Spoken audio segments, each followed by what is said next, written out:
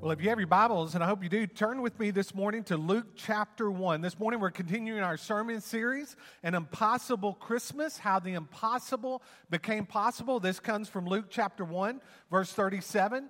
The angel of the Lord declared, "For nothing will be impossible with God." Those would be the words that Mary clung to, and I pray those same words will be the words that we cling to this Christmas. Say with me, nothing is impossible with God. Again, nothing is impossible with God. How many of you believe that this morning? I hope all of us in this room believe that.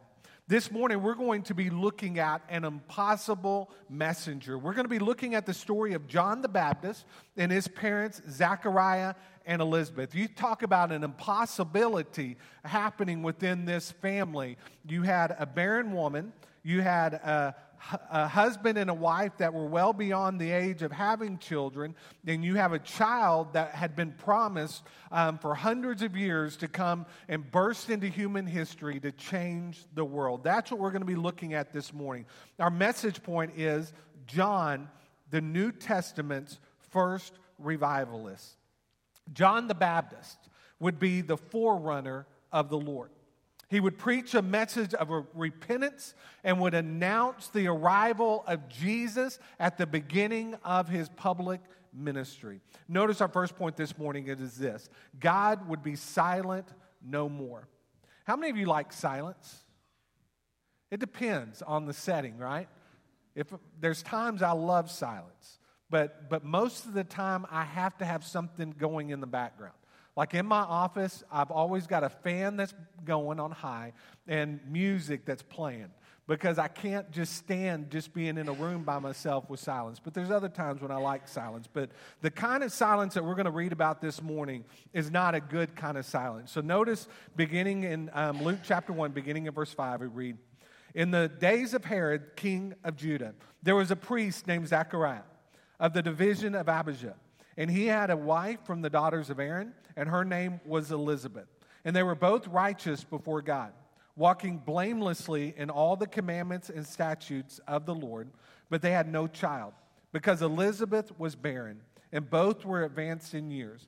Now while he was serving as priest before God, when his division was on duty, according to the custom of the priesthood, he was chosen by lot to enter the temple of the Lord and burn incense. And the whole multitude of the people were praying outside at the hour of incense. And there appeared to him an angel of the Lord standing on the right side of the altar of incense. And Zechariah was troubled when he saw him, and fear fell upon him." You know, the birth of John the Baptist is a significant event. With the birth came the promise that the Messiah would be born. In the closing pages of the Old Testament, the prophet Malachi wrote, "Behold, I will send you Elijah the prophet before the great and awesome day of the Lord. And he will turn the hearts of fathers to their children and the hearts of children to their fathers, lest I come and strike the land with the decree of utter destruction." This passage of Scripture was a promise to the people of Israel that before the Messiah would come, a forerunner would go before him. And that forerunner, we know, was John the Baptist. And John the Baptist came and he preached a message of repentance. We read here, "Repent, for the kingdom of heaven is at hand. For this is he who has spoken by the prophet Isaiah when he said, 'The voice of one crying in the wilderness, prepare the way of the Lord, make his path straight.'" The word of Malachi was given to the people as a promise that would not be fulfilled for 400 years. That is a time frame from the closing of the Old Testament until the opening pages of the New Testament. Not only was there a gap of 400 years between the two testaments, but the 400-year period would be a time of utter silence in the land. For 400 years, the people of Israel did not hear the voice of the Lord. Nothing. No word, no prophecy, no angelic encounters, absolutely nothing. This week I finished a reading plan through the Bible, and the plan that I was doing was a plan that would have me reading from 4 different books of the Bible every single day. And in that closing day's reading, I read from Malachi chapter 3 and chapter 4. And as I read those words, I knew what was going to happen next. I knew that when I got to the last verse of Malachi chapter 4, I could flip over to Matthew chapter 1 and I could read exactly what happened next. But think about the people of old. Man, when they read that last verse, all they had to cling to was hope and promise. Okay? And think about it. Man, when those words were first prophesied, I bet you the people were pretty excited. Man, I bet you they were pumped up. They knew that there was going to be a forerunner to come. They knew the Messiah would come. And they probably even thought that his coming was imminent. But day by day, no Messiah. Year after year, no Messiah. Decade after decade, no Messiah. It would be similar to you and I. You know Jerry Jones, y'all know who he is? Jerry Jones, what does he promise us every single year? That the Cowboys are going back to the Super Bowl. Guess what happens? Year after year after year after year, that promise is unfulfilled, right? Well, think about those of old. Man, that promise was unfulfilled. They kept waiting, they kept waiting, they kept waiting. But the silence would finally come to an end when Zechariah would enter into the temple to offer up prayers and incense. Zechariah was not just any man, nor was his wife any ordinary woman. We read in this passage of Scripture that they were righteous. Zechariah and Elizabeth were not described as being righteous before their fellow man. They were described as being righteous before God. When our last breath is breathed on this side of eternity, that is all that matters. Not what we have in our bank accounts, not the stuff that we have accumulated, not even the good works that we have done before our fellow men. What matters is us being found to be in right standing with God. That's how Zechariah and Elizabeth were found before God, before they had an encounter with God. So we see here that they were righteous, but Elizabeth had a little bit of a problem. She was barren. In verse 7 we read, but they had no child because Elizabeth was barren, and both were advanced in years.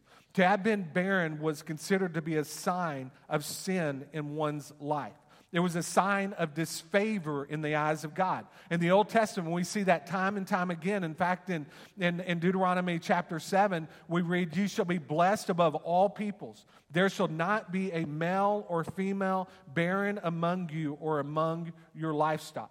So for a woman to have been barren, that was some kind of a sign that they were found to be in out of favor with God, or that there was some kind of sin within that family line.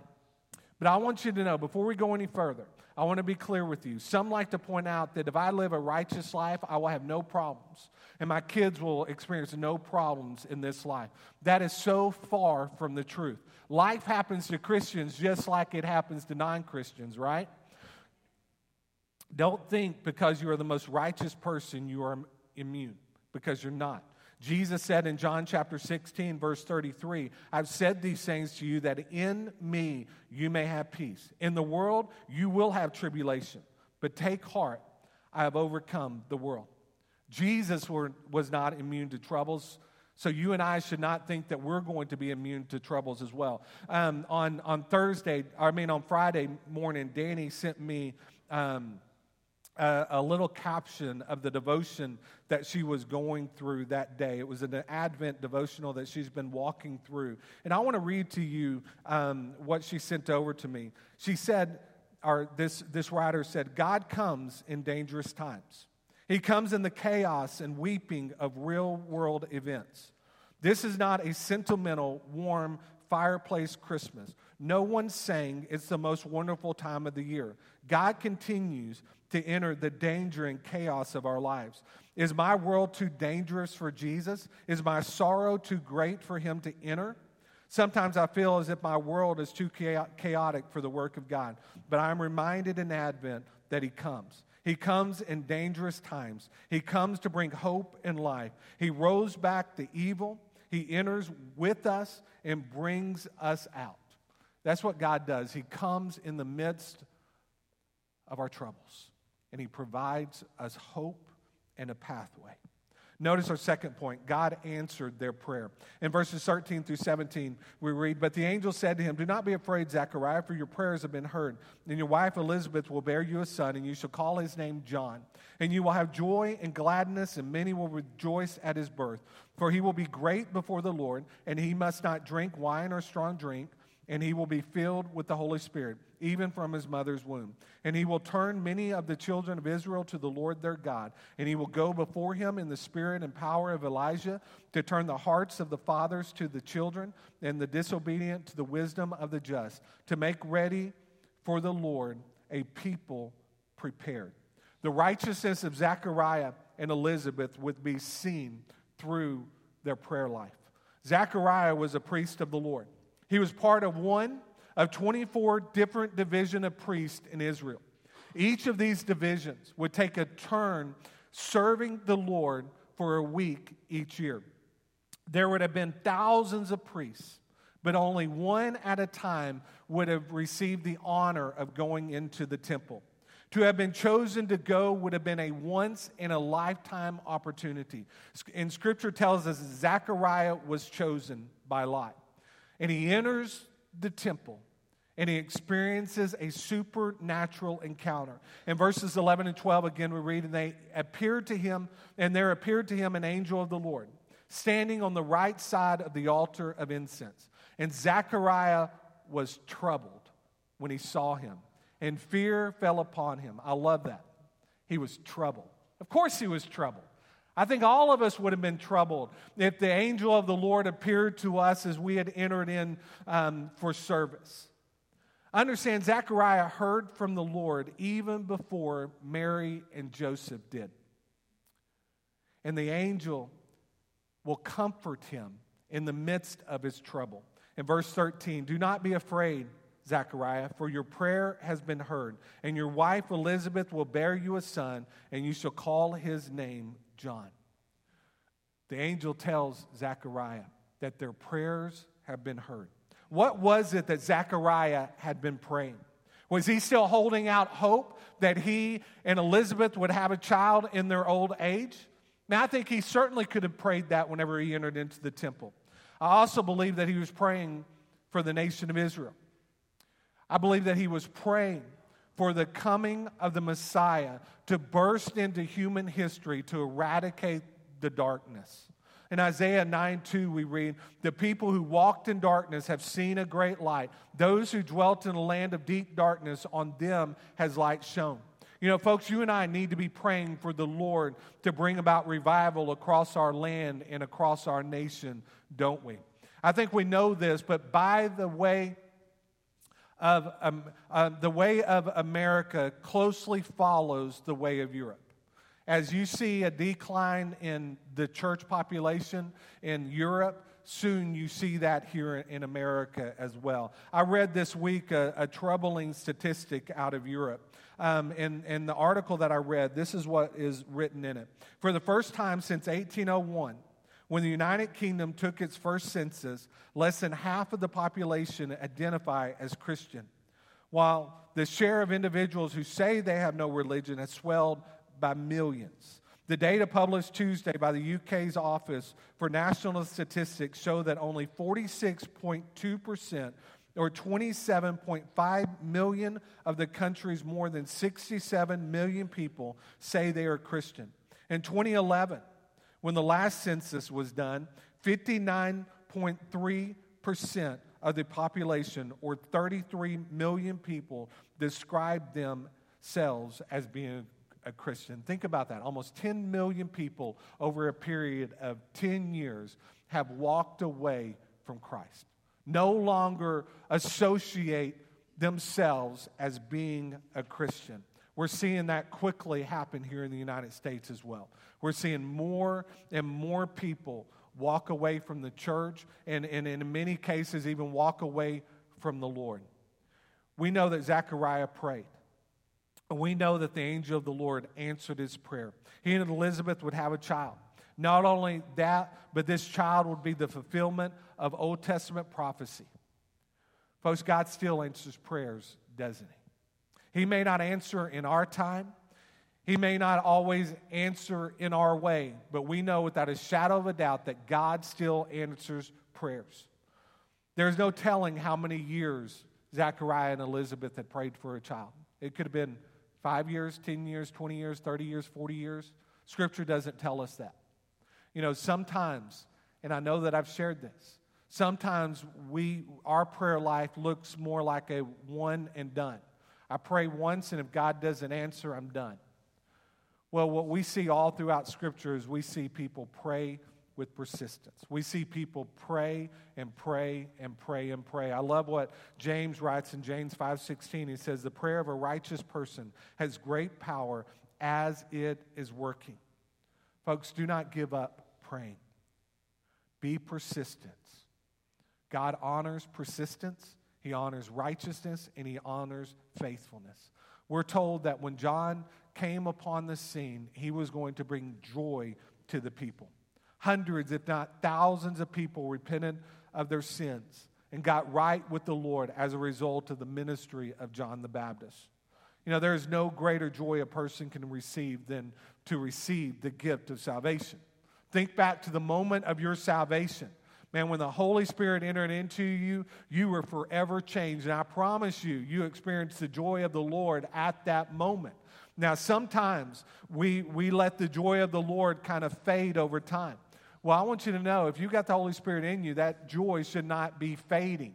We should constantly be reminded of our salvation experience. The angel declared to the shepherds in Luke 2:10, "Fear not, for behold, I bring you good news of great joy that will be for all the people." Jesus brings joy to our lives. He brought joy to the shepherds. John the Baptist would bring joy as he preached a message of repentance. Notice also the angel declares that John would be great in the sight of the Lord. Jesus said that of those born of a woman, none was greater than John the Baptist. John was clearly no ordinary man, and he preached no ordinary message. Notice that John was also full of the Holy Spirit. In verse 15 we read, "For he will be great before the Lord, and he must not drink wine or strong drink, and he will be filled with the Holy Spirit even from his mother's womb." Never in human history had that been said of any other person. Think about the significance of that. There has never been a person that has been filled with the Holy Spirit from the time of conception before John the Baptist. You and I, when did we receive the Holy Spirit? At the moment of our salvation, right? But John received the Holy Spirit when he was in the womb of his mother. Notice our final point this morning. God would silence Zechariah. And Zechariah said to the angel, "How shall I know this? For I am an old man, and my wife is advanced in years." And the angel answered him, "I am Gabriel. I stand in the presence of God, and I was sent to speak to you and to bring you the good news. And behold, you will be silent and unable to speak until the day that these things take place, because you did not believe my words, which will be fulfilled in their time." And the people were waiting for Zechariah, and they were wondering at his delay in the temple. And when he came out, he was unable to speak to them, and they realized that he had seen a vision in the temple. And he kept making signs to them and remained mute. And when his time of service was ended, he went to his home.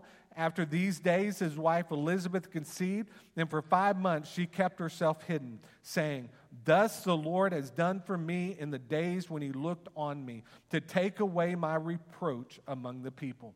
You know, the angel has disclosed that Zechariah and Elizabeth would have a child. And upon hearing that, what does Zechariah do? Does he fall on his face and say, "Thank you, Lord, for the gift"? No, he questions the feasibility of him being able to have a child in his old age. He questions whether or not God indeed could do the impossible. Well, we know that God would do the impossible, certainly. So Zechariah questions the angel of the Lord. I mean, does that sound familiar? You remember as we walked through our study of Genesis and we read about Abraham and Sarah? Sarah, when she was 1 year from having Isaac, The Lord says, you're going to have a child, and what does she do? Man, she laughs at the Lord, didn't she? But Gabriel would respond to Zechariah. And we read, and the angel answered him, I am Gabriel. I stand in the presence of God, and I was sent to speak to you and to bring you good news. Gabriel was no ordinary angel. He literally stood in the presence of the Lord and still to this day stands in the presence of the Lord. That is who Zechariah would have an encounter with. And Gabriel was sent with the purpose. He was sent to tell Zechariah the good news that he and his wife Elizabeth would bear a son, and the name of that son would be John. The name John means Yahweh has been gracious. I think Zechariah and Elizabeth experienced God's grace at the moment of conception and the moment of John's birth. Zechariah means the Lord remembers. Elizabeth means my God is an absolute faithful one. All three of these names clearly declare God's faithfulness and God's purpose within his family. Just like that family had a purpose, every single one of us in this room, our family too has a purpose. You have a purpose, and that purpose is not going to go away until you take your final breath on this side of eternity. Fulfill the purpose that God has given for you and your family. We know that Zechariah and Elizabeth were righteous because Scripture declares this. They were righteous, but they were not sinless, were they? Notice Zechariah's punishment. He would be silenced. Why was he silenced? Because he doubted. He doubted the very words of Gabriel. He questioned how God could make something that seems impossible with man possible. And we're told that when he comes out of the temple, he could not speak. The people recognized that he had been with the Lord. You know, I think that's interesting. How did they know that he had been with the Lord? Had to be more than just the fact that he couldn't speak. Did his face radiate like Moses' did whenever he came off Mount Carmel? Scripture doesn't tell us. All we know is that the people recognized that he had been in the presence of the Lord. And we see as a result of God showing up in their lives, the Lord would bless them with a child. The blessing of John would be a blessing for the world. Notice these words that Zechariah would declare about his son John once he could speak again. In Luke chapter 1, verses 76 through 80, we read, "And you, child, will be called the prophet of the Most High, for you will go before the Lord to prepare his ways, to give knowledge of salvation to his people in the forgiveness of their sins, because of the tender mercy of our God, whereby the sunrise shall visit us from on high, to give light to those who sit in darkness and in the shadow of death, to guide our feet into the way of peace. And the child grew and became strong in spirit, and he was in the wilderness until the day of his public appearance to Israel." You and I are not the forerunners of the Lord, because the Lord has already fulfilled who would be his forerunner. But you know what we are? We are messengers of God, aren't we? We are God's plan and his heralds of good news today. I pray that just like John went out preaching a message of repentance and calling people to the Lord, I pray that we too will go out into this world preaching a message of repentance as well as encouraging people to turn to the Lord. You may be here this morning and you have never placed your faith and trust in Jesus. You may never have recognized that Jesus came and burst into human history to save you. If that is you, I want to invite you this morning to come and make the greatest decision that you could ever make. And that is to place your faith and trust in the Lord Jesus Christ. To repent of your sins and to call out to the Lord to be your Savior and your Lord. And the Bible says that if you do that, you will be saved. Romans 10:13, whoever calls upon the name of the Lord shall be saved. If you've never done that, I want to invite you this morning to make the greatest decision that you could ever make. Let's stand together. I'm going to lead us in a time of prayer, and if there's a decision you need to make, you come. Father God, we come before you this morning, Lord Jesus, just thanking you again for the opportunity to be in your house, Father. Thank you, Father, for every man, woman, student, and child that's in this room right now. Father, I pray, Lord Jesus, if there's someone here that has never entered into a relationship with you, that today will be the day of their salvation. Father, I also pray, Lord Jesus, that every single one of us in this room recognize that you are the God of the impossible. Father, you make impossible things possible. And as we read this morning in our passage about Elizabeth being barren, Father, we know that it was you that brought to the world John. And Father, we also know, Lord Jesus, that you brought us into this world to impact this world for you. So I pray, Lord Jesus, that you will help us, Father. Father, may your Holy Spirit so make yourself known to us that we recognize, Lord Jesus, who we need to share the good news of salvation with. Father, we want to be your heralds. We want to be your messengers. We want to be the individuals, Father God, that bring joy to the world as we share the plan of salvation with the lost. Father, just move now during this time of invitation. For us in the name of Jesus we pray.